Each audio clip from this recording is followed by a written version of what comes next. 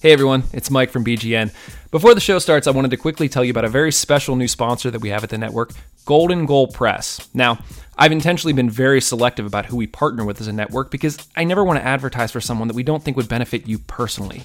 That's why Roughneck Scarves is and continues to be a great sponsor, as they've been able to outfit tons of supporters groups and organizations with amazing scarves. Golden Goal Press is unique because after researching tons of companies, we decided the best way to serve your needs directly is to create a new company that can work directly with you.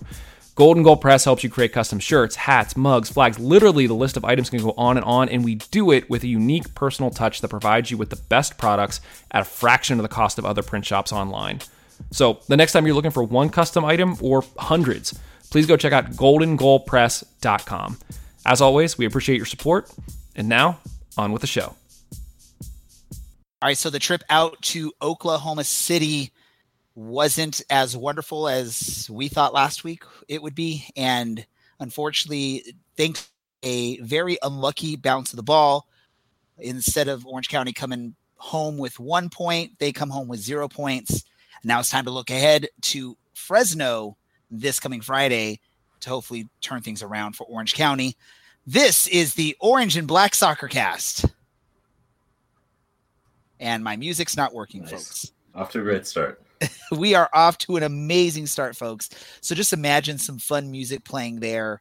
You know how that all works out. Oh, that's the old music. Never mind. Yeah, let's see if I can make it work. We are there we go. In the postseason, the first playoff game ever played in Orange County. It's a 1-2. Godoy, he's found a great ball into Voltson. Plenty of time. He smashes it home and doubles the visitors' lead. Thomas Voltson. Now Segber sprinting forward on the counterattack. A little handsy there. Crosses it. Pineda, the extra pass. Seaton finishes. It rolls down to his left and burying aside. Well taken care of by the Orange County keeper. We'll leave it for Aiden Quinn. He'll strike towards goal, and it's gone in! An equalizer and a winner in second half stoppage time for Orange County off the left boot of Aiden Quinn. This is the Orange and Black Soccer Cast, the only podcast dedicated to Orange County Soccer Club, its fans, and supporters. Follow us on Twitter at OCSC_SoccerCast and on Facebook at Orange and Black Soccer Cast. How's it going, Orange County? Welcome to another episode of the Orange and Black Soccer Cast, the first and only podcast dedicated to Orange County Soccer Club, its fans and supporters. I am your host, Ray Zamora, and I am with you each and every episode as we discuss all things Orange County Soccer Club. Joining me as he does every single episode, we've got Dylan from County Line Coalition. Dylan, how's your evening going so far?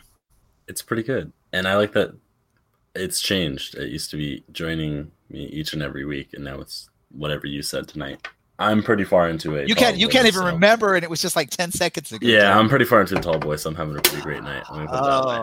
So this is going to be. I shaved that mop off the top of my head, so that's pretty nice too. You're supposed to be saving that mop just in case. Oh no, it's good. I left the top part, so come July, Brad will be hopeful from 1868.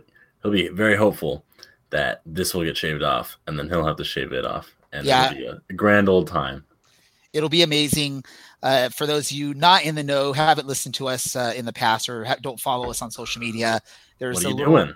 What are you doing, first and foremost? But there's a little friendly wager between our podcast and our good friends up at 1868 Weekly. Dylan has, I don't know. Raised the bet. Okay, there from Nevada, Raised so they used gambling terms. So originally it was just the opening match, whichever team won, the other team's podcast would have to change their podcast logo to the winning team's colors. So luckily, thanks to a great comeback from Orange County, the second half of that match ended in a 2-2 draw. Neither side had to do anything. I'm sort of sad that they didn't have to change their logo to orange, black, and white, but luckily we didn't have to make changes on our end. There was also a side bet as part of that, which was Dylan from our podcast and Brad from 1868 Weekly both put their hair on the line. And we've decided that bet is going to continue on to the match coming up in, what did you say, Dylan, in July? It's in late July. I think it's around the 27th or something like that. I think it's the game that fans of Orange County have called. It's that annual summer camp game where it's going to be like 3,000 school-age children filling up Championship Soccer Stadium, and then the few members of the adult fan base that can play hooky from work that will be there for the match. So, that's the big plan, and hopefully Orange County comes out victorious in that match, not just because we want them to win, but also we want to see Brad have to shave his hair. And I think we're still trying to figure out if the club will let us actually do it after the match on the pitch. I think we were given a sort of okay as long as we bring some sort of tarp to make sure no hair falls on the actual grass. But I think that would be a fun way to end the match. But it depends, because it's the day game. I don't know if Dylan's going to be able to make it there. I don't even know if I'll be able to make it there. Yeah, it's summer, man. Oh, I'll be there. I forget. How could I miss that game? I forget you are still young enough to be able to make it to a summer match there in July. Yeah, I'm officially unemployed, everyone. So hit me up if you are hiring. Yes, for those of you who don't know, for those of you who don't know, we don't make money off of this podcast. So Dylan, myself, and our good friend Alan, at least podcast wise, were on the no money making portion of podcasting. Some of us do have day jobs. Alan and myself. Dylan just sort of. Wow, you're throwing some shade, man. I had a job until yesterday. Anyway, Alan, how are you doing on this fine Tuesday evening? Good. Much like you, I've had a couple beers. There was a sour flight at one of our favorite breweries, and we partook in some delicious sour beers. We need to somehow invest in some technology where you'd be able to transport that to me right here, right now. Cart? I am doing a melon cart right now. So called it. We are all just. It's that type of Tuesday evening, I guess, folks. Yeah, it's one of those Tuesdays. And I can guarantee you at this point, because of the fact that we all have a little bit of fun juice in us, it's probably going to be one of those episodes towards the end. We're going to just start talking about random stuff. Oh, by the way, before we get into soccer, we do got to say a big shout out to one of our loyal listeners, Andy. I know he's not going to listen until maybe tomorrow or the next day. Oh, go for it, Dylan. I know that you won't. Happy freaking birthday, Andy. I was really mad that you brought happy birthday, Andy. I texted this to you last week, but I'll share this text that I sent with everyone because I think it's exceptionally true. And I am so thankful for having such a friend. But I feel like I need a Toy Story theme song at this point now. Yeah, you really should. You really should. And anyway, it's not the theme song. It's called You've Got a Friend in Me. Okay. I think it's Randy Newman, but Alan can provide. Yep. Call it. He said that he thanks us for putting up with him, but he is so helpful because he combats all the time and puts them on Reddit, not only for us, but just for the USL subreddit in general. He always posts stuff that we do. He always comments on the stuff that we do.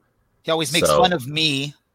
And me. I mean, it's, it's great. He is a wonderful friend to me and probably to you as well, Ray. And Alan, if he meets you, probably you too. He's a very wonderful person. Anyone who's met him has probably got a great opinion on him. So I hope he's enjoying his birthday dinner tonight and hopefully a birthday cider as well. And see, Alan, Dylan already forgot. You got to meet Andy at the game you were at there covering the match. Did you say hi? Recently. I did. I made a point to say hi to Andy. My bad. Yeah. He's a fantastic human being. Heckling Jesse Daly. There was a lot of heckling going on. That's true.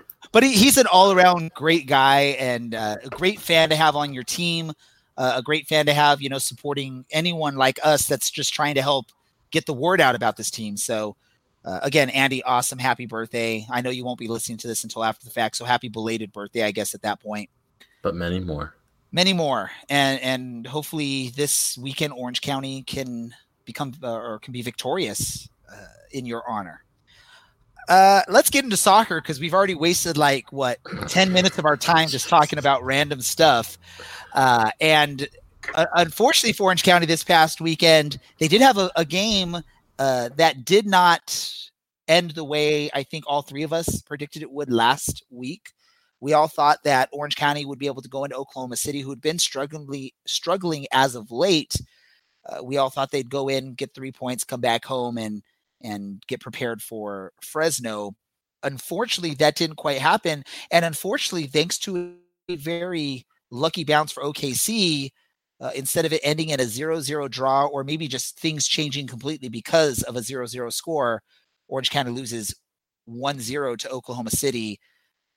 And there's nothing goalkeeper Aaron Cervantes could have done to keep that goal out of the net. Let's go to you, Dylan, first. Your quick thoughts on that match. What did you like? What did you not like?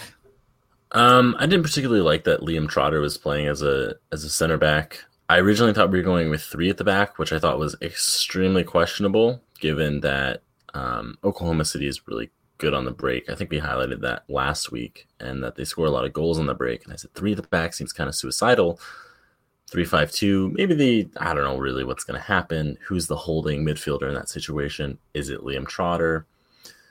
And then they line up at the game, and we see that it's a 4-4-2 and it was a little weird. I don't think he's a good center back, in my honest opinion. I think his talents are much better in the midfield and much better playing those balls as like a deep line playmaker, I think, or maybe even just a holding midfielder. I thought Hugo Arellano probably should have gotten that spot. He's young, he's quick. I think he would have fit pretty well in that situation. He would have been a good complement to Walker, I think, and we got caught a few times with some pretty dangerous breakaways. Other than that, Frankie Amaya came on, and it was kind of underwhelming. Orange County has had a lot of the possession towards the end of that game, and it just kind of seemed like he didn't do too much. Maybe that's going to change in the next couple of weeks before he ships off to wherever the U20 World Cup is this year, as he gets more familiar with the squad. But just kind of an underwhelming match where Orange County really should have gotten an equalizer, and it didn't quite work out for a couple different reasons, but especially a handball from Mike DeFont. But, whatever. USL referees. It happens. You just have to say USL referees, and that's about it. Yeah, pro ref, and everything makes sense. It was just a frustrating game, and I don't know if everyone really played up to their level that they could. And I don't think it was apathy so much as it was just, I guess those games happen where no one is playing up to their level, and it's hard, especially when you give up a goal in the 4th minute, and you give up a goal in the 4th minute away to claw that one back. Well, and it doesn't help when you have a Liam Trotter, who's probably, let's be honest, the slowest player on the roster, next to a Walker Hume, who's probably the 2nd slowest on the roster. Playing your center backs against a decently athletic Oklahoma City front line that causes trouble when you have that. And like you said, maybe Hugo Arellano would have been a better option out there. I always feel like as center back pairings, you should always have one that has a little bit more pace, maybe one that has a little bit more size, because then they can help cover for each other's weaknesses with their strengths. If you have a tall one and a fast one, the tall one can help out with some of the high balls, the pacier fullback can help out, or center back can help out with the quicker, faster strikers or forwards. Alan, saw last year. Alan, what are your thoughts on just general thoughts on this match? What did you like? What didn't you like? I just thought Orange County was pretty unlucky for a lot of the game. That kind of like a fluke bounce that just puts it past Aaron Cervantes, and that was pretty much it. I felt Orange County in the second half, especially the last 20 minutes, did literally everything right except for put the ball in the net. And I think OKC had 14 guys in the box. It seemed like they were just blocking tons of shots. One great save from was it Lorendi for OKC's up for save of the week on they just punched one off of the woodwork.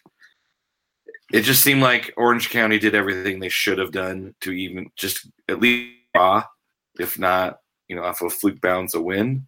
It's just kind of one of those unlucky games where things just don't work out. I think both of you pretty much got things spot on there.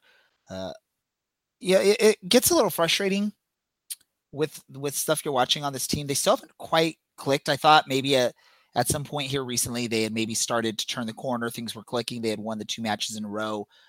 Then you have to head out to, like we were talking about last week, one of the longer trips that you have to make this season out to Oklahoma City. It just sort of ruined thing. And by the way, just watching that stream, that pitch looked weird.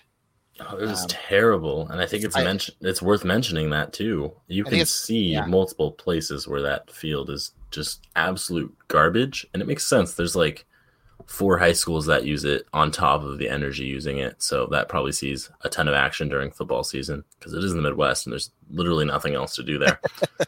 And then it was just a weird situation where the first free kick, you see the foam go down and then you see the ball get moved like 2 feet in front of it. I assume it's because there was bad turf there and not just because we're like outright cheating in the USL on camera when it's super obvious.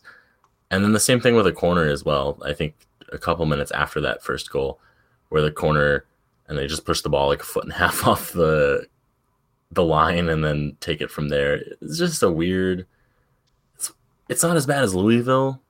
Like Slugger Field or wherever they play is absolute garbage. And I remember in the final in 2017, they got called out on air by accident for having such a terrible field. Yep. But it's just one of those situations where it's like, all right, if you're going to play on turf, can you play on a decent turf field? Put the money in, get a stadium with real grass. Don't play in baseball stadiums. Don't play on crappy turf. It's not that much to ask, really. And the league should be doing a better job of maybe making sure that a team isn't at a huge disadvantage because of the quality of the pitch, maybe the size. I mean, that varies everywhere, of course. But that a team isn't playing on a baseball field that's going to be super bumpy and guys are going to get hurt for dumb reasons, or playing on turf where turf guys are getting hurt for dumb reasons. Messed up. Yeah. And that's the big thing is you want to avoid any injuries thanks to poor field conditions like that, especially when it's something that can be controlled. I get it. They share the field with other entities, high school, or, probably I think their women's team plays there and whatnot. But, it's one of those things. If you're going to do that as a team, then you need to be willing to invest a little bit more in the upkeep and the maintenance of a field, even if it's not your particular field. I think the USL should really crack down on it and make sure, hey, if you're going to have a shared field, either with a baseball team or with, local amateur sports, then you better as a club be willing to spend the extra money to help maintain that. And I mean, that goes even for like what with Orange County. There was times last season, Dylan, you and I were not very friendly with the grounds crew and with the stadium and even the club based on some of those field conditions, especially midway through the hot summer when you started just seeing these dirt patches just, growing and growing all over the pitch. I don't know, Alan, I know you got to watch some of those matches. I don't know if you remember any of that, just poor field conditions at Orange County Stadium. Dylan and I weren't fans of that, and we let it be known. And I think that's one thing that this league needs to really maybe get more control of. What are your thoughts, Alan? I mean, anytime you're playing on bad surfaces and you risk injury, it looks bad on the league. And you're trying to establish yourself as a professional league, and you want to make sure that your pitchers are good. I mean, MLS can't even figure their stuff out with the New York Stadium. That's terrible. So it's yes, we want pitches to be great, but then on the other hand, it's like, how much control do some of these teams really have over the daily operations of those pitches? So you just got to hope that they're doing the best job that they can. I think with the OKC game specifically, I think in a different context, it's one of those tough losses that you just kind of all right, things like that happen. But I think when you're in the position of, you've had some pretty gross losses, we had to come back to get a couple draws. This loss seems worse than it would in a more successful early season. Like I said, I thought Orange County did kind of the best with what they had. And there's a little bit of disappointments with Darwin Jones maybe, but I mean, they literally did everything they could have done to at least get a draw on the road against OKC wasn't playing well, but they're not a bad team. I think they did what they should have done to get at least a draw, and we just got to kind of tip your hat to some lucky bounces and some close Fs, and then you just got to pick up your head because Fresno is going to be it's going to be tough.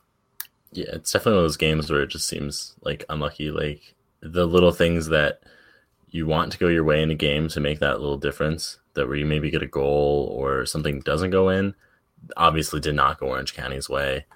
And then you look at this, we're talking about bad pitches. We're going to go play in Fresno where the pitch isn't even level. It's going to be a weird change. A lot of guys were falling over last year in Fresno. I'm hoping, because it's not the end of the AAA season at Truxancy, that hopefully the pitch is a little bit better. The grass isn't as bad, especially where the infield is. But the fact of the matter is, one of the corners is lower than the other one because the field slopes off in right field. It's bad. So hopefully no one gets hurt, and it's a weird situation. So hopefully the people that are named in the matchday squad can cope with the weird field dimensions and the weird field surface as well. I think Contour picked up an injury in that game against Oklahoma. Yeah, because Ariano had to come on for him, yeah. Yeah, and I'm not sure if Alston's hurt or not. He just looks a little bit slower and a little bit or what's going on with Joe than he was last year. He's been missing recently. I don't know. Yeah, and I mean Contour's had a couple good bits where he's been involved in either goal or setting up a key pass, or creating a chance. But he's also had some errors. I think he's been getting better since the first game he appeared in, but might be one of those situations. I imagine we're going to probably see Joe Amico this week. I'm just segueing into the Fresno match already. We're just bad pitches is the way to go. You're already ready to move. We're flying through it. We wasted some time. We got to catch up. Let me quick ask this before we get to Fresno. Is there, at this point of the season, is there anyone that we're like just waiting, or do you guys see if anyone that we're waiting, that the fans are waiting for to score a goal so we could just say, yes, finally? My pick for that would be Harry Forster. I think I've been calling for him to score a goal for the last 3 or 4 weeks. I'm just waiting for him to open up that net, because I feel like once he does, that's going to be some good things for this team. Yeah, I think Forster is a pretty good mention, and I think Jerry Van Wolfgang is another good mention as well. I don't know what... There seems like there's a disconnect between maybe him and other people on the squad, or him and his attacking partners, maybe him and Michael Seaton. I assume the next few weeks we'll see that get resolved, but it is a little frustrating at the moment. I doubt he's pleased with the way that he's played. I doubt Forrester's pleased with the way he's played either. I just hope that those guys get firing. Hopefully on Friday, if we're being honest. I would have hoped at the beginning of the season, but I know it takes time. And I guess if we're going to single out anyone, really it'd be those two guys as the last ones to really come into form and what they're doing. The last of your offensive, those guys are... I'd say of anyone, really. I mean everyone else seems to kind of have that relationship, and we brought a lot of guys back, so that makes sense. But those two obviously are new pieces, surrounded by basically not new pieces. I mean, Charlie Adams is new, but he knows Aiden Quinn from Louisville, so they know each other. They know how to play off of each other. Those two are just the last two little pieces that need to fit into that squad, I think. Even you look at Liam Trotter has already looked like he's sort of fit in with this club. He's found his role as that big, tough guy in the middle of the field. Unfortunately, this last game he was thrown sort of in a different position, but even him, I think he's at least come in and shown what he's going to do for this team and done pretty well with it. Yeah. I thought there was a moment or two, and I think we've said this last couple of games, that Harry Forster should have scored a goal. Alan, I don't know if you have any thoughts on that, or if you have a name to throw out there, or if you agree with Dylan and myself. Yeah, Forster is the one that's he's every game it's close. And then I also see his frustrations offensively lead him to be frustrated defensively. I think Dylan's pointed out a couple times that he's you're pushing another yellow, a red card, something. He's got to be careful because he plays on the edge. I think that things aren't clicking offensively leads him to be maybe a little bit not on his best game defensively to get some of those cards. Yeah, definitely. Okay, yeah. Now we'll do the segue. I know we delayed it a little bit, about 5 minutes there, Dylan, but now let's move on.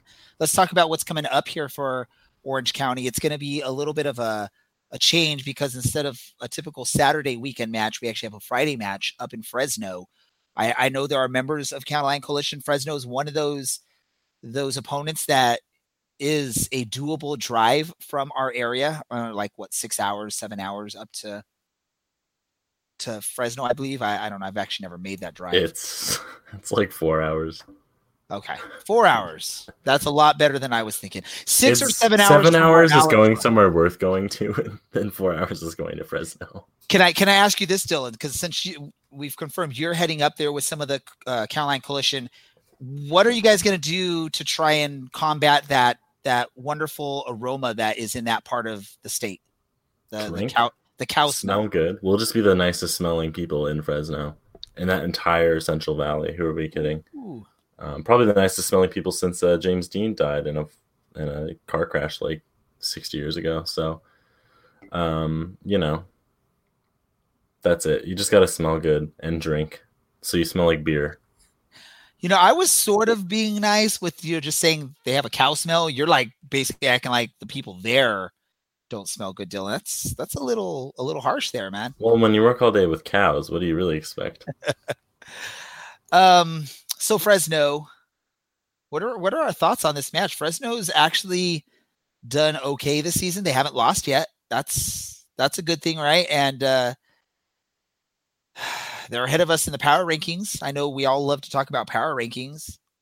We'll get. I didn't look at those that week. Was I supposed to? Well, it probably was. We skipped last week. Good, because I didn't do them last week either. I think we got frustrated last week. We are going to do it this week. I'm going to force you guys to write down something this week. But do you have any worries, Alan, heading into this match for Orange County going up to Fresno? Yes. Fresno has been playing fairly well. I would think they're at least top 5 in the West for sure. They're going to be a tough team to beat. I mean, Phoenix couldn't even put a goal past them when they were up a man for an entire half at home. So Fresno has some defensive qualities that are probably one of the better teams in the West. I think they've given up 4 goals maybe all season. So it's going to be hard to score against them, and all they need to do is put one by, Orange County, and then all of a sudden they're going to hunker down and not let anything up. So it's going to be a tough test. Orange County's got a deep offense that can, score some goals. So if you put one in at least, I think you got a really good chance to at least walk away with a draw. Dylan, do you have any additional thoughts you want to share? Anything that scares you with Fresno? I kind of got to echo that sentiment. I already brought up how bad their pitch is and how annoying that it is. And it's really, really bad. It's a weird situation. Yeah, they're unbeaten. 2 wins, 3 draws. Yeah, they were basically down a man for, I think, 50 minutes against Phoenix. But we've seen this a lot, especially in the USL. At this level, basically, if a team gets a man sent off and they go down to 10 men, they just pack the box. We're going to see one of those situations like we saw against the Energy, or like we saw against Phoenix last year in the Western Conference Final, where they go up and then they just park the bus, and the box is full of 10 guys, and then a team like Orange County just can't deal with it because it's really hard to shoot on target when there's like 20 people in your way. And it's really hard to get a cross in and win a header when, again, there's like 20 people in your way. So, realistically, Orange County needs to come out on top of their game and score first, I think, if they have any good chance at winning this game. All right, so that's sort of that was sort of going to be my next question. What does Orange County need to do then in this match to be victorious? So, Dylan, you basically just say they need to strike first, basically. Yeah, that or hold it to a late goal like we saw last year where Noah Pauta scored in, I think, the 85th or something minute, where it's 0-0 throughout. But yeah, they need to maybe adapt their playing style for Fresno as opposed to trying to play their game. And then let's maybe Well, let me ask you, Alan, is there something that you see or what do you think Orange County needs to do against Fresno? What's going to help them become victorious in this match? I do think that, you got to hold them to nothing. They've scored 7 goals in 5 games, given up 3 in 5 games. So I think you just got to be smart with the chances you have, which hasn't been exactly Orange County's calling card right this year.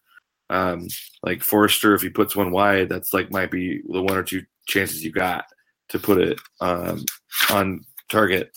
But like I said, I think if Orange County gets 1, they're walking away with some points. Now let's talk about let's try and speculate on what the roster is going to be. So this last match, KC, we saw Aaron Cervantes in goal. Patrick McLean wasn't even in Oklahoma City from what I could tell. I know people were talking on social media that, he had posted on, I believe, Instagram or something that he was in Orange County, or at least it looked like he was in Orange County. Have any of you heard anything as far as McLean and why he missed that match? And are we worried that he's not going to be available for Fresno? Alan, go ahead. I haven't heard anything, but I think the way that Cervantes played against OKC, I don't know if it's necessarily a worry, maybe long-term worry, but, the goal Cervantes gives up really isn't a goal that Cervantes gives up. And he had a couple of good moments in the game that kept it a 1-goal game. So I think if McLean's healthy, great. If he's not and Cervantes has to carry the load for a little bit, the way he's been playing, I'm fine with that too. Yeah, I think if we look at it, much like Cervantes' debut, the goal that got scored against us, you can't do anything if you're tracking this free kick and then it takes a deflection. You can't do anything there unless you're way out of position and then you get lucky. But I'm not too sure. I'd imagine McLean was injured. There's no other way that he'd be left out of the team. But it's one of those situations, I guess. It just kind of sucks, but it's nice that we've got a guy is really, really talented and knows the system and knows his teammates as well, so that the rest of the time that he's called on, he comes up pretty big and he's comfortable already in the system. We don't have to worry about any, misplayed back passes or, God, soon for that one maybe, but he's comfortable at the back at least. Well, the other thing with Cervantes, he has the hunger. He wants to. I think you spoke to him. That job. You spoke to him after his match recently, and he wants that job. He wants to be a starter. I know he totally understands and realizes MLS experienced goalkeeper in front of him, but you could tell Aaron wants to somehow take this job and make it his and earn the spot, whether it's this season or maybe next season. He has that desire. He has that fire to want it, that's most of the battle there is just having someone that really showing that they want to be out there, that they want to compete and that they want to be really good at this sport or any sport in general, really. So what about the rest of the roster? Do you guys foresee any kind of rotation or changes to the roster? I'll just say this. One of our listeners that actually listens to our live stream on YouTube, Logan, he was asking if we thought Vinicius should start in the match. He basically says that whenever Vinicius comes on, he feels like Vinicius changes the match or the game. What are your thoughts on possible roster changes? And what are your thoughts, I guess, on that question from Logan on whether or not Vinicius maybe needs to get an opportunity to start out there? Let's go to you first, Dylan. Mike's definitely going to start up top. I think he should. I think his style plays better for Fresno's field. Yes, Vinicius comes on, makes an impact, chases down those balls, but Fresno's field is weird and short, and also oddly narrow for one of the baseball fields. Normally they're really wide and short. I won't allude to what those are like since this is a family podcast, but I think Mike still starts up top, but I think we'll probably see a rotation in the back. I imagine Contour will probably play. This is a game that Leonardo can manage. I think Ariano should probably get the nod back into the lineup, give Walker a week off. He's played well, but if you're going to have one of the bigger guys that's a little less quick, it's probably best to have Leonardo there just because it's a smaller field and he can manage. I haven't watched too much of Fresno, so I don't know. If they're playing a lot of crosses into the box, then absolutely actually put Walker in. I'd imagine you'll probably see Liam Trotter back in the midfield as well. But we'll probably see the typical either 4-3-3 or 4-5-2 or some variation, but 4 at the back again for sure. And hopefully Patrick McLean back in goal. Not too sure what happened. Club hasn't said anything. I mean, he hasn't mentioned anything on social media or anything, so who knows? But just hopefully all of our starters back in one place. What about you, Alan? I don't know if maybe you get like a reverse Darwin Jones-Vinicius situation where Vinicius gets a start and then Darwin Jones comes on late. Kind of what they've been rolling with Vinicius coming in like the last, 30 minutes or so. I do think you're probably going to see Frankie Amaya start or at least play at some point in the game again. You get him for a month, so you might as well use him. Maybe get some rotation in. The back line was a little bit awkward. Like I definitely wrote Liam Trotter was announced as a midfielder, and then he definitely played in the back. I do think you'll get some rotation again in the back, especially depending on if Conter's good to go or not, and maybe some rotation in the midfield with the kid coming in, and maybe the Darwin Jones spot. Yeah, Vinicius is a very interesting player for this team. I think his perfect role, at least right now, is as that energy off the bench, something that you could bring in the second half. That's just going to disrupt the flow of the match. That's going to put pressure on the team. Another team that's tired at this point because they've been playing 50, 60 minutes of a soccer match. You bring him in and he just goes crazy out there, almost like the Tasmanian Devil out there, except for he's from Brazil.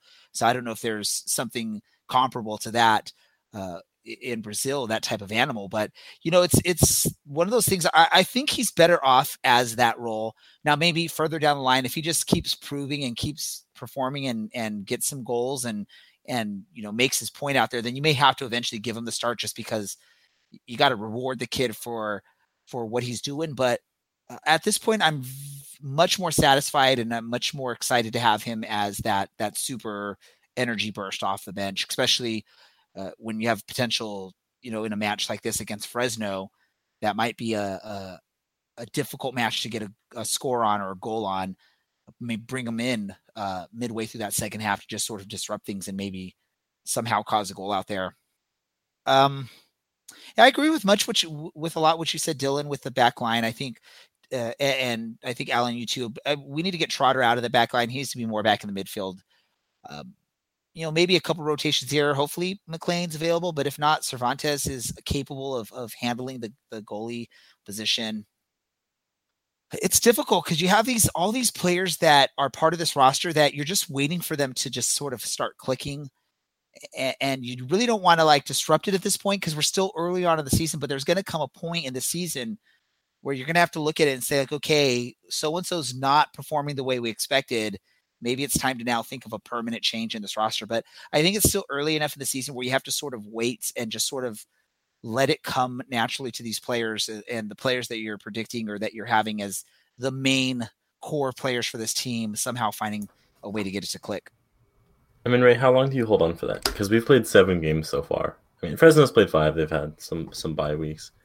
I would say 10 is almost a third of the way into the season. So I would say we're almost getting to the point where it's not the middle of the season. The summer is rapidly approaching. So how much more time? And I mean, Alan, you can jump in here too, but how much more time do you give those guys that haven't yet clicked? Well, I mean, let's look at it this way, right? So right now, currently in the standings, Orange County is sitting in 9th in the Western Conference. And you look at it, I know Fresno has 2 games in hand, but they're only a point back. Right? Oh, sorry, 11th, sorry. But they're only 2 points out of the 8th spot, which is Phoenix Rising at this point. So there's no need to really panic at this point where you're going to look at it and say something needs to be done right now because you're still within striking distance. Now, if we get to 10, 11, 12 matches and we're continuing to struggle, and that gap is widening, then you need to start looking at some drastic changes to what you're looking at on the roster and finding ways to now pick up those points. I get it. You don't want to drop points at any point in the season. And I get it. In this Western Conference, there's, going to be a desire and a need to try and stay up towards the top of the table. But again, you have a lot of quality players. You have a lot of players that have proven themselves either on this team, elsewhere in the USL, or even elsewhere, in the world of soccer. It needs to click. I mean, we look at prime example, Michael Seaton last season. He didn't start really getting on his run until the second half of the season. And part of that was the coach continued giving him opportunities. Yeah, he was sort of in that Vinicius role last season where he started off as one of those super subs off the bench, slowly built his way out there and got in there. And it seemed to work for us. Now, I know last season we were doing a little bit better at this point, at least, but again, I don't think it's quite yet time to worry. It's coming if we continue this way, but it's not quite yet at that point. What are your thoughts, Alan? Yeah, I think the uniqueness of the playoff structure, if you're working on you get 38 games and you got to win all of them to win the league, I think it's a different mentality. But when you got 18 teams and 10 of them make a chance for postseason play, I think you have a little bit more leeway to play. I think Cloutier mentioned, I think earlier in the season, like 10 games. I think it's kind of his like benchmark of let's see where we are in 10 games. And I think that's something that I've been kind of keeping an eye on too. It's 10 games puts you, you might not win the West, but you're still within striking distance of that top four, opening home playoff game. I think it gives you a little bit more flexibility to play with rosters. And I think, maybe after that Phoenix run, May 4th, May 11th, I think you're going to figure out where you are. And I think that's when you start asking questions of, we giving you enough shots? Where are you at? And if you're not good enough, we're going to go somewhere else. And really quick, Dylan, before we get to you on that, I'm just looking at the Western Conference standings right now as we're speaking. We are only 3 spots out of the fourth position in the West. There's literally 4 teams with 10 points, all sitting 5 through 8, and that's Sacramento, Tulsa, OKC, and Phoenix. So really, if you look at where we are right now, although I think we can all agree it has been a disappointing start to the season, they're still in a really wonderful position. Even if you look at third and second is 12 and 13 points. First is only 14 points at this point of the season. You're not that far behind at this point. You could easily, if you go on a 2-3 game stretch where you win all 3 of those matches, you could easily jump up right now at this point to 6th, 5th, 4th, maybe even 3rd, depending on how things work out. So it's definitely not a point yet to worry. Dylan, I don't know if you disagree with me or. No, I think it's pretty fair. The best Western Conference this year has been an absolute bloodbath. Just all are just so competitive with each other. Fresno is the last team to have not lost a game in the West. Amazing. They also have only played 5 games, and they get that home field advantage is totally a thing in Fresno because of how weird and how bad their pitch is. They might actually be the last team in the entire. Indy 11 is the only other team to have not. Tampa Bay. I can't read, which is bad because that's what I do in school. Tampa Bay is the only other team not to have lost a game this season, in the USL entirely. It's crazy in the West. I mean, 3 wins on the bounce. Results go our way. Elsewhere, we're top of the league, and almost every team could say that. I think so it's crazy. Technically, yes, every team could say that right now. Even El Paso at 6 bottom points of the table with their 1 win, which of course came against us, could 3 wins on the bounce, results going the other way, end up at top of the league. Yeah. So it's crazy right now, but I agree. Maybe don't panic yet, but a couple of games from now, if guys aren't really contributing, especially if you're a winger, there's not, it's not one of those Christian Duke situations where a lot of the work that you do goes unnoticed. Maybe it's time to give someone else a shot.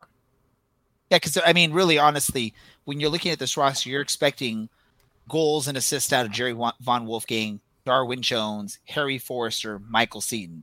And I think so far up into the season, the only one that has probably impressed Orange County fans would be Darwin Jones at this point of the season. Yes, Michael Seaton has had his bright spots. Harry Forrester and Jerry Von Wolfgang have been struggling a little bit out there. But again, one of those things, it maybe it's just what it is. Maybe Michael Seaton, he needs 10, 15 games under him to just start clicking. Maybe we're going to see a great second half run from him again. Whatever it is, let's say, I guess I agree with you, Alan. Let's maybe wait till after the matches against Phoenix and see where we're at that point. And then if we're still struggling, then maybe it's time to switch things up with who we're expecting to be the key players for this team. What I think we're really missing is a number 10. I mean, Enevoldsen last year, obviously insanely talented, way too good for the USL. The fact that he's not playing in the MLS this semester is weird and honestly wrong. But we really miss that guy that can take the ball, soak up pressure, and just beat guys with a pass, with a really killer pass that's perfectly weighted, or on a run, or taking a shot himself. It's one of those weird, we didn't really get someone to fit that role, and it's kind of noticeable right now. I think it'll click eventually, but at least for the time being, we really need that number 10 to get the pressure off of Michael Seaton and to get that pressure off of Darwin Jones to let things open up a bit. I'm back. Yeah, I don't disagree. I think, that connecting to those strikers is super important. And I mean, you sign a buttload of midfielders hoping to find that one person who can fill that role. And maybe that's what we're missing is we have a bunch of midfielders, but no one that's really kind of pushing things forward. And I have no idea what you said, Dylan, because for whatever reason I dropped out of the conversation. So I'm just gonna run with it, man. I was right, and apparently I said semester.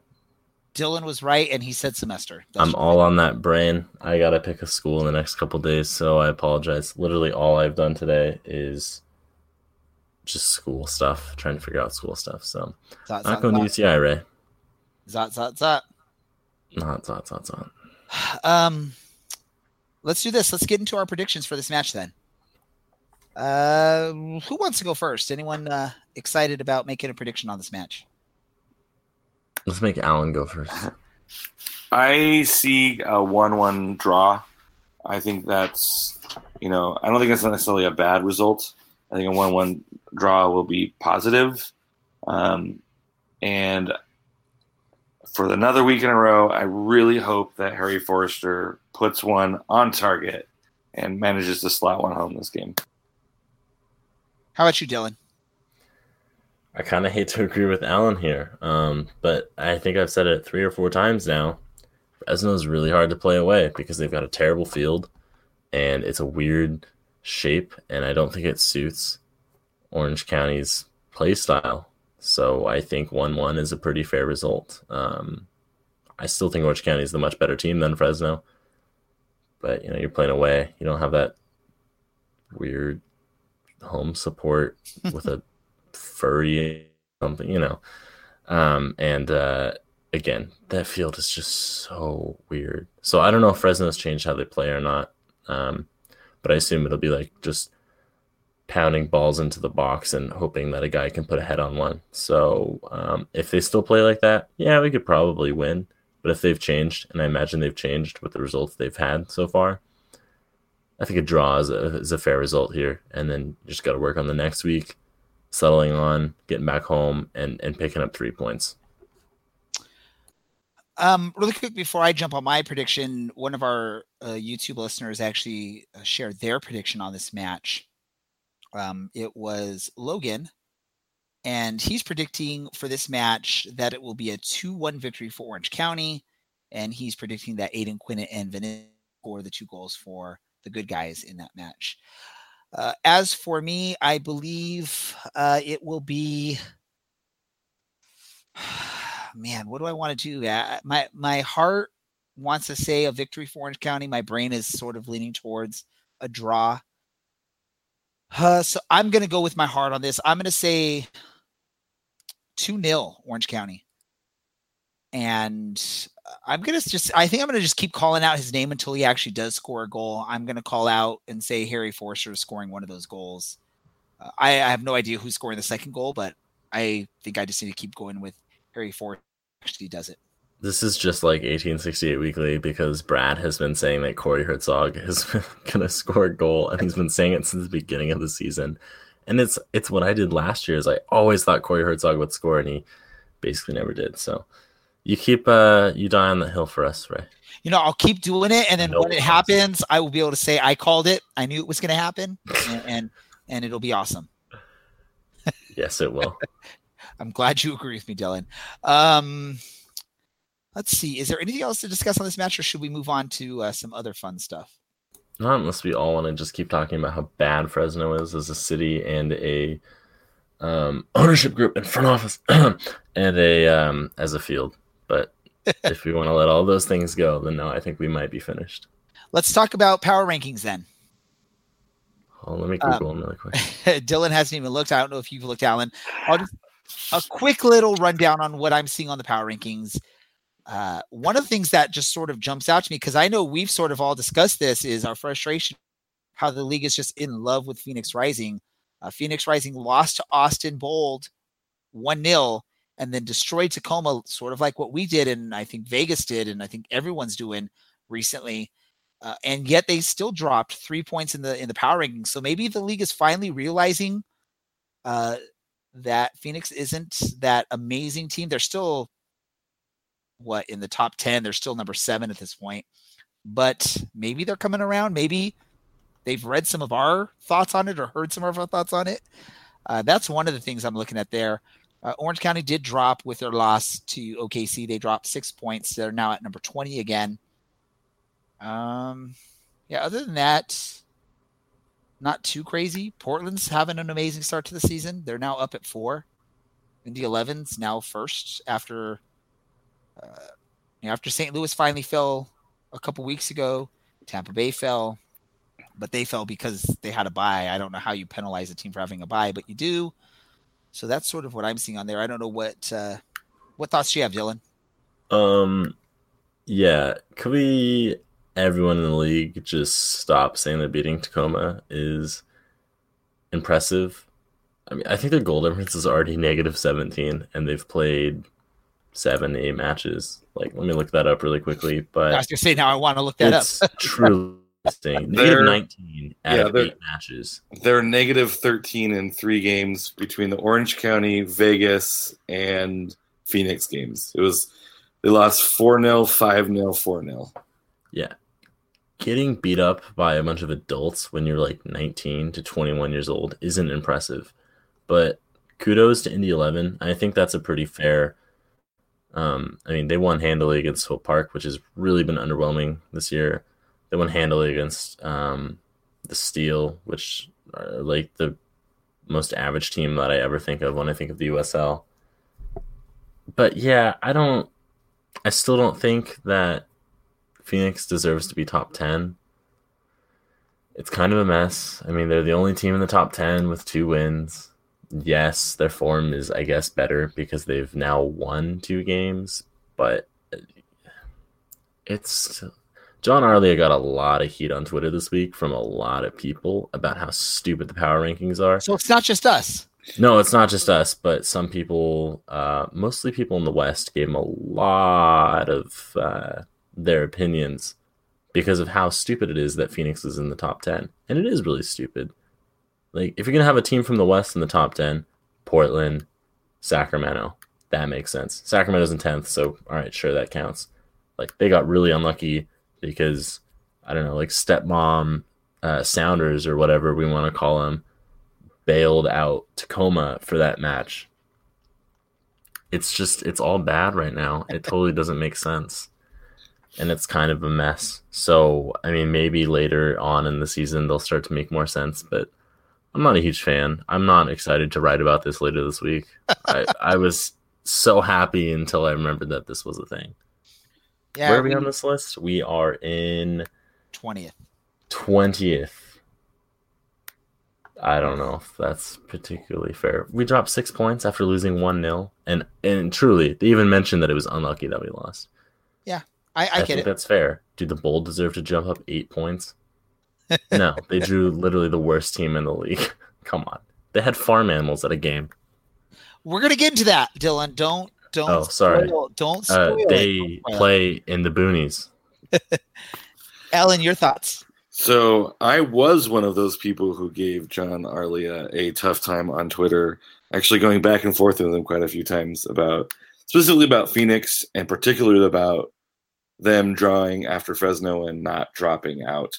Yeah, the power rankings, the only teams in the West that are in the top 10 are Portland, Phoenix, and Sacramento. In that order, I would put Phoenix beneath Sacramento. I would put them beneath Fresno. I would put them beneath New Mexico. I would probably even put them beneath Reno in the West. Like, I do not think Phoenix right now is playing anywhere close. Their 2 wins are El Paso and Tacoma. So they beat the worst 2 teams in the West. Great job, guys. I mean, that's saying, like, we didn't beat El Paso, but their 2 wins are El Paso and Tacoma. So, like, how good is Phoenix really in comparison to the West? And let's look at this, right? So in the Week 6 power rankings, Phoenix was ranked 4th. They hadn't lost yet. They had 1 win, 4 draws. You look at a Fresno team who one of their draws were against Phoenix. They are sitting this week at 12th with 2 wins and 3 draws.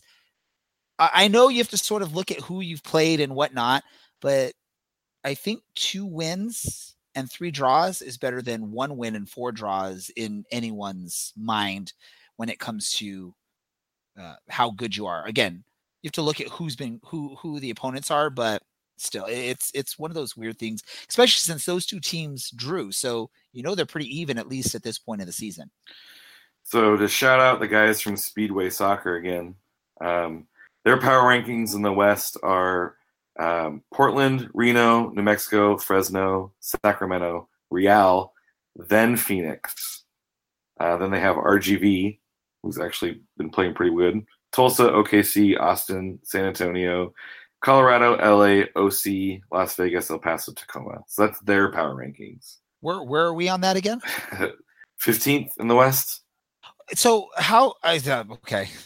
Right, I guess we can complain a bit against anyone's stuff, but the window came out of those sales real quick there, Ray. Right.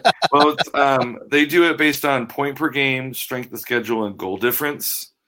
And they admit that, like, the early season, it's crazy. Like, teams are bouncing around up and down.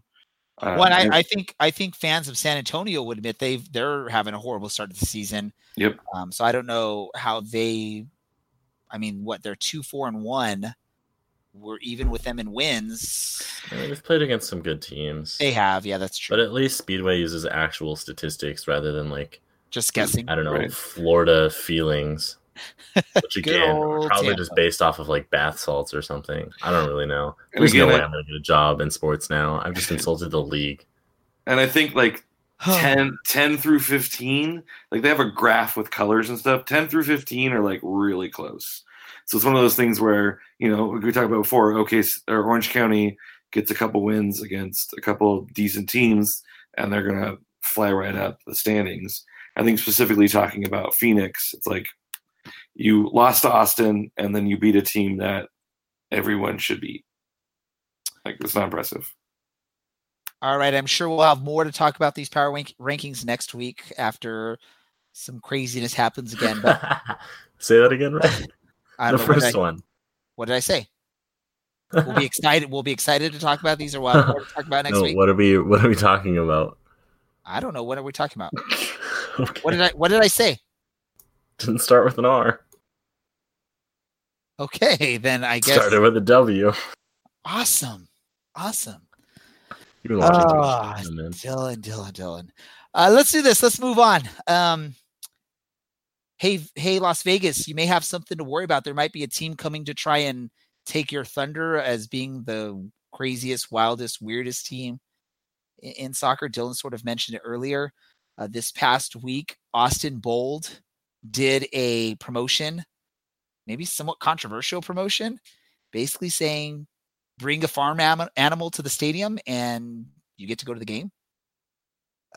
How does that rank up there, Dylan, compared to what we've seen out of Vegas? And do you think Austin's maybe attempting to take that crown away from Vegas as far as being a weird team that throws the most random promotions?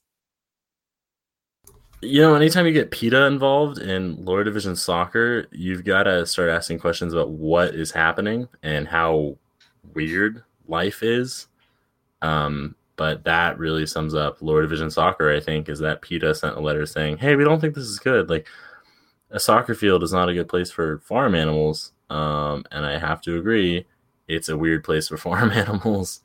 But it's one of those weird things. If you're playing out in the boonies where they do play, then you probably want something to get people who live out in the boonies to go to a game. So you get the local 4-H ready, and you get all the local farmers to bring farm animals. It's weird. But I laughed when I saw it, and then I laughed that PETA got involved, and that Sam Dorr, I think that's how you say his last name. He works for Phoenix, and I forget what his job is. He used to work for San Antonio, was complaining about how you could hear farm animals on the stream the entire game and how bad that was for the league. So it's just welcome to lower division soccer in the U.S. What about you, Alan? What are your thoughts of bring a farm animal, get a ticket to a game? I mean, it's cheaper than a date, right? I don't know. Is it what's the going rate for a cow these days, Alan? Well, I mean, if you have one, you might as well, right? Yeah, but if you have one, you might as well sell it for the money and buy like a suite or whatever they have at that stadium, right? Fair enough. I mean, you got to know your community that you're trying to bring in, and you try to connect with them on where they are, and maybe that's where they are. Bring up, their friends or farm animals. I mean, I don't know. I have a noise for this. Did you say their friends are probably farm animals? I don't know. It's possible. I don't know. I will say this. I've been to Austin. They love their motto there, and their motto is keep Austin weird. This is very much a weird promotion. I don't know yet if they've been able to. I know it's one thing, and Vegas has done like 30 things, so it's going to take some time to get there, but maybe Austin's going to be that one city because they do love to be weird. They might dethrone Vegas as that, they'll do anything to get someone or fans to the game type promotions. I mean, what hipster doesn't want one of those little tiny pocket goats? I mean, like that's like totally like a weird pet to have. And now you have a farm animal that you can bring to the soccer game. Says the guy that dressed like a hipster when he rolled up to our stadium for the first time doing press things. All right. I did. Dylan, once we find out when Alan's birthday is, we're gonna have to get a collection from all the Counterline Coalition. We will buy him one of those pocket goats. Dude, if hipsters like that, there's no way we can afford that. Oh. Whoa. That was a second early. Hold on. Oh, you can't really hear the mooing. Never mind. That's from the Beef and Dairy Network podcast, the podcast that I recommended a few months ago. You were that was supposed to be a moo. There is a moo in that, and it's just hard to hear. I thought you were just trying to like pull a Cameron and just play a random noise. Let me go get my toothbrush or Netflix's Highwaymen. But to be fair, I have heard some pretty questionable shouting from people in the stands on some of the streams. So farm animals versus some random weird drunk guy yelling about like X's and O's on the soccer match and how they should push tempo on some streams. I'd probably just take a nice, relaxing bah over that. So now at least I don't make those noises, All right. Let's finish this little piece right here, and I guess sort of go towards the end of our podcast here with one question. Weirdest promotion so far that you've seen as a USL soccer fan, Dylan? What would you say is the weirdest promotion you've seen? Is Most Desperate, does that count as weirdest? Go for it. Yeah, whatever you want to say. Then dropping $5,000 from a helicopter is the most desperate thing. You're and just that's jealous that weird. you weren't at the stadium to have a chance at that $5,000. No, I'm gonna run around and like horribly try and grab money like a greedy little animal for like a shot at $20. That's not worth it. You just look like an idiot. And then literally everyone judges you because you're the one running around like an idiot for $20 at a soccer game that is not worth the money. Oh, Alan, what about you? Oh, there's the There it is. I think Vegas against Tacoma had a foam party. Like they literally had a foam party, and I guess it was like more like kid focused, but still, like they had some construction part of their stadium, and they just had a random foam party going on. That was pretty weird. And I'll just say to you, Alan, jealous that you didn't get to attend the foam party. Again, that's totally how you get Hep A. Like, that's sketchy. Come on, man. Especially in Vegas. I was gonna say yes, in Vegas. Only in Vegas, man. Can we say honorable mention to forcing a kid to race against the Chick-fil-A cow on the pitch at halftime?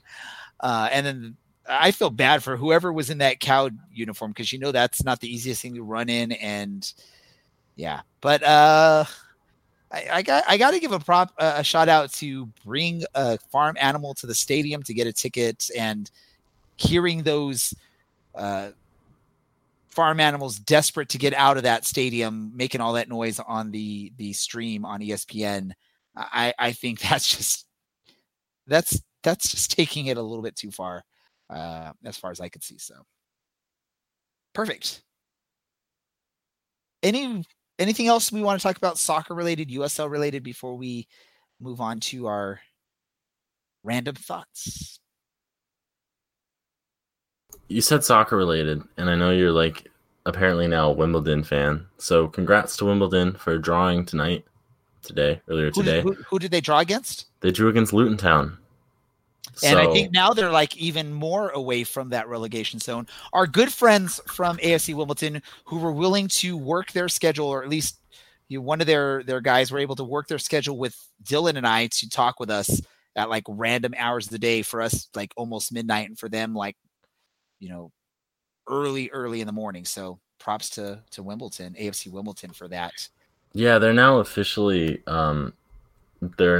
safe, but they literally rugby tackled a player in the box and got away with it. So I'm just saying they didn't deserve to do it.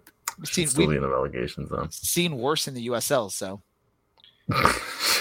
I was gonna say this for my random thought, but since it's soccer related, Shane Long from Southampton scored the quickest goal in Premier League history at 7 seconds into the Watford-Southampton game. 7 seconds into a soccer match. Fastest goal in Prem history. Someone finally faster than me. All right, Dylan. Do you have to put the explicit warning if it's just insinuating at a bunch of inappropriate things, or if it's just outright? Well, I'm already planning on putting something about power wankings in our title, so maybe we'll get in trouble for it, but who knows? Who cares? It is what it is. All three of us have been enjoying some drinks tonight, so let's get to random thoughts. Alan, I'm sorry to do this to you, but you're gonna have to think of another random thought now, so I'll give you a moment to prepare for that while I ask Dylan to share with us his, I guess, reading recommendation, even though he's admitted earlier in this podcast that something about not reading or writing or something, I don't know, not being able to read. Apparently, when I said that Tampa Bay, I think I said that Indy 11 was the team without a loss, but it was actually Tampa Bay. So he can't read, but he's going to share with something for you to read. So, indeed, I can't read. Apparently, I am illiterate. This one's a bit of a long one this week. That's what she said. We already, if you're going to name the episode Power Wankings, then it really doesn't matter, Ray. And you said that, so it's on you. But I'm going to actually recommend a Shakespeare play. I've been reading a lot of Shakespeare this semester, mostly because my only literature class this semester has been a Shakespeare class. You wanted to torture yourself. It's really not that bad. I mean, there's a lot of jokes.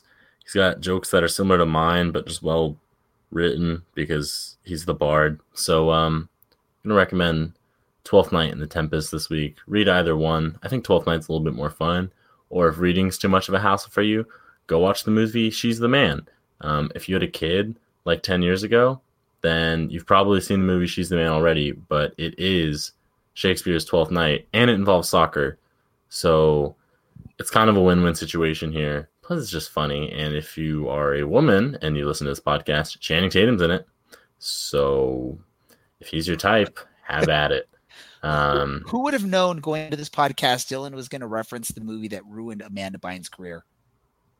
Did that ruin her career? I don't know what she's done since then. I don't know what she has done since who that she movie. is. I don't know anything about famous people. Other than that, I'm officially now unemployed, which is sad. So if you want to give Dylan a sympathy job, Orange County Soccer announcer.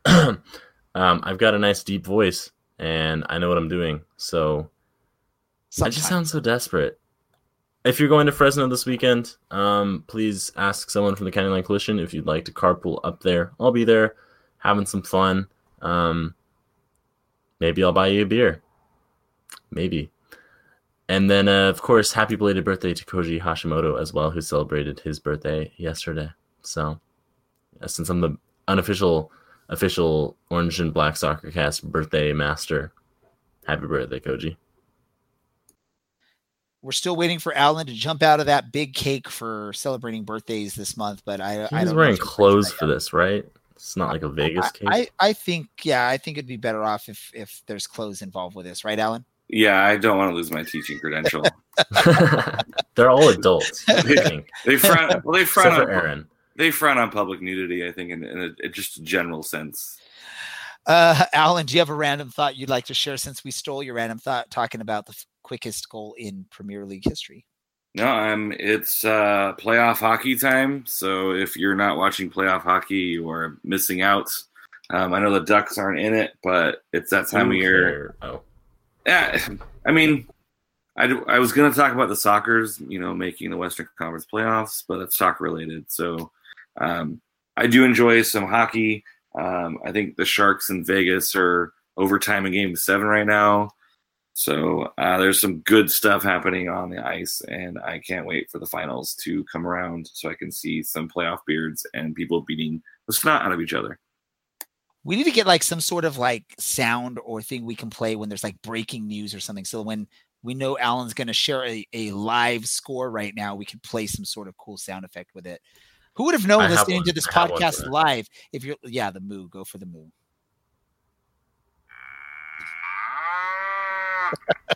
That noise is brought to you by Austin Bold FC. See, so next time, Alan, when you're going to give some sort of breaking current score news, we got to have some sort of hint so Dylan can play that moo, and then you can talk about whatever it is you want to talk about. For sure. So let's practice this. Dylan, get ready with that moo. Breaking news. Hold on, I got to switch apps really quick. Oh, I closed the link. I'm so sorry. Hold on, let me find it again. Just moo. We have a beautiful voice. We heard at the end of the podcast. No. I don't think anyone actually knows now they know it's me, but go for it. Let me hear if they even listen. Let me hear you moo, Dylan. Okay, give me just a second. And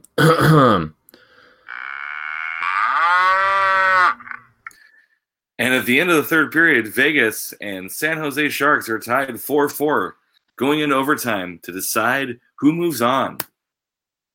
Joe Thornton's going to go headhunting like he did 4 games ago, and it's going to be great. And then someone else from the Sharks is going to lose teeth again. Guys, you should totally watch playoff hockey. It's totally crazy. You'll watch the guy who hasn't fought in 9 years knock a kid out in 3 punches. You'll watch 4 dudes lose teeth scoring goals. It's wild. Watch some playoff hockey during the midweek because you've got nothing better to do. Are the Hartford Whalers still in it? Yes, the Carolina Hurricanes are still in it. No, I said the Hartford Whalers. And I said the Carolina Hurricanes. Yeah. Random thought for me, even though it's a 3-1 deficit, my Clippers are still alive in the NBA playoffs. Yes, I know hockey's going on, but there's another sport that's doing playoffs right now.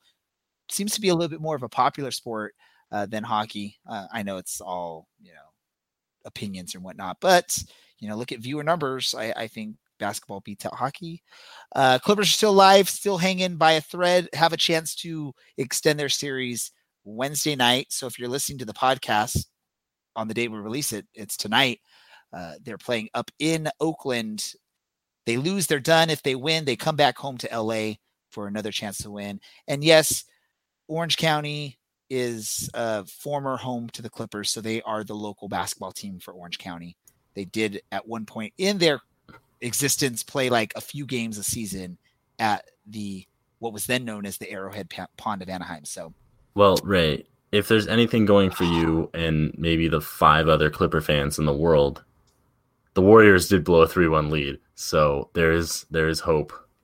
Unless it's 3-0, and then you guys are hosed. There is hope. It's 3-1, and the last time, yeah, you're fine then. And the last time we played a game in Oakland against the Warriors, we came back from 31 points down to win the match or the game. Did Chris Paul play for them then? He's long gone from the Clippers, buddy.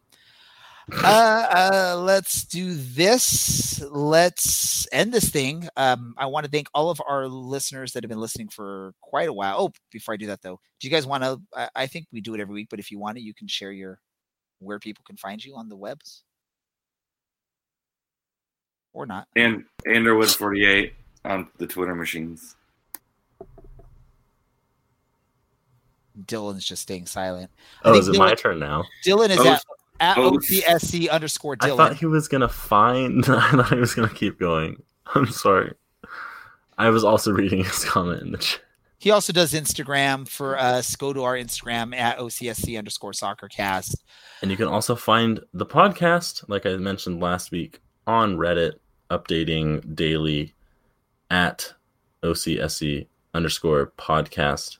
I never check that one. It literally exists because there's a bot that takes things from our website and posts them onto the Orange County SC subreddit. So whatever. If you need to contact me, Twitter, OCSC _ Dylan, or Reddit, OCSC _ Dylan. Or, people could just go to our website, OCSC podcast or orangeandblacksoccercast.com, and just find the information right then and there. Jump on there, read an article, listen to our podcast there, drop us a comment on there. Probably one of us will respond to you. You know what? I have one more random thought. I know it's late. But congratulations to Thomas Yule Nielsen for scoring the winning goal for Sjondurski or whatever. I don't remember how to say it. But they're a point off of qualifying, I think, now. So he kept his team alive after a rough couple, I'd say a rough season for them. So go on, Thomas. We're going to have to get to a point now with our podcast or with our website. We're going to be do a where are they now type article or discussion with some of these players that fans have, enjoyed over the past few years and now are playing in other areas. I know we had an article that Dylan wrote for Thomas Yule Nielsen towards the end of last season. It's pronounced Yule. Okay, Yule. I like saying Jewel. Jewel just sounds cooler. Yeah, you're one of those hip guys that's jeweling all the time, huh? Sure. I really shouldn't drink. Yeah, you shouldn't. For all of our listeners that have been listening since the beginning, thank you for coming back each and every episode. We appreciate every bit of criticism, I can't even think of the words right now, compliments that you may have for us, although those are probably very few. If you are a listener listening to us for the first time and you want to go back to hear what we've talked about in past podcasts, not future podcasts, unless you have a DeLorean, the past podcast, you can go to our website, check out any of those past podcasts. Dylan, thank you as always. Alan, thank you as always. This is the Orange and Black Soccer Cast, and we are out. Until the day I die, and when I have been tossed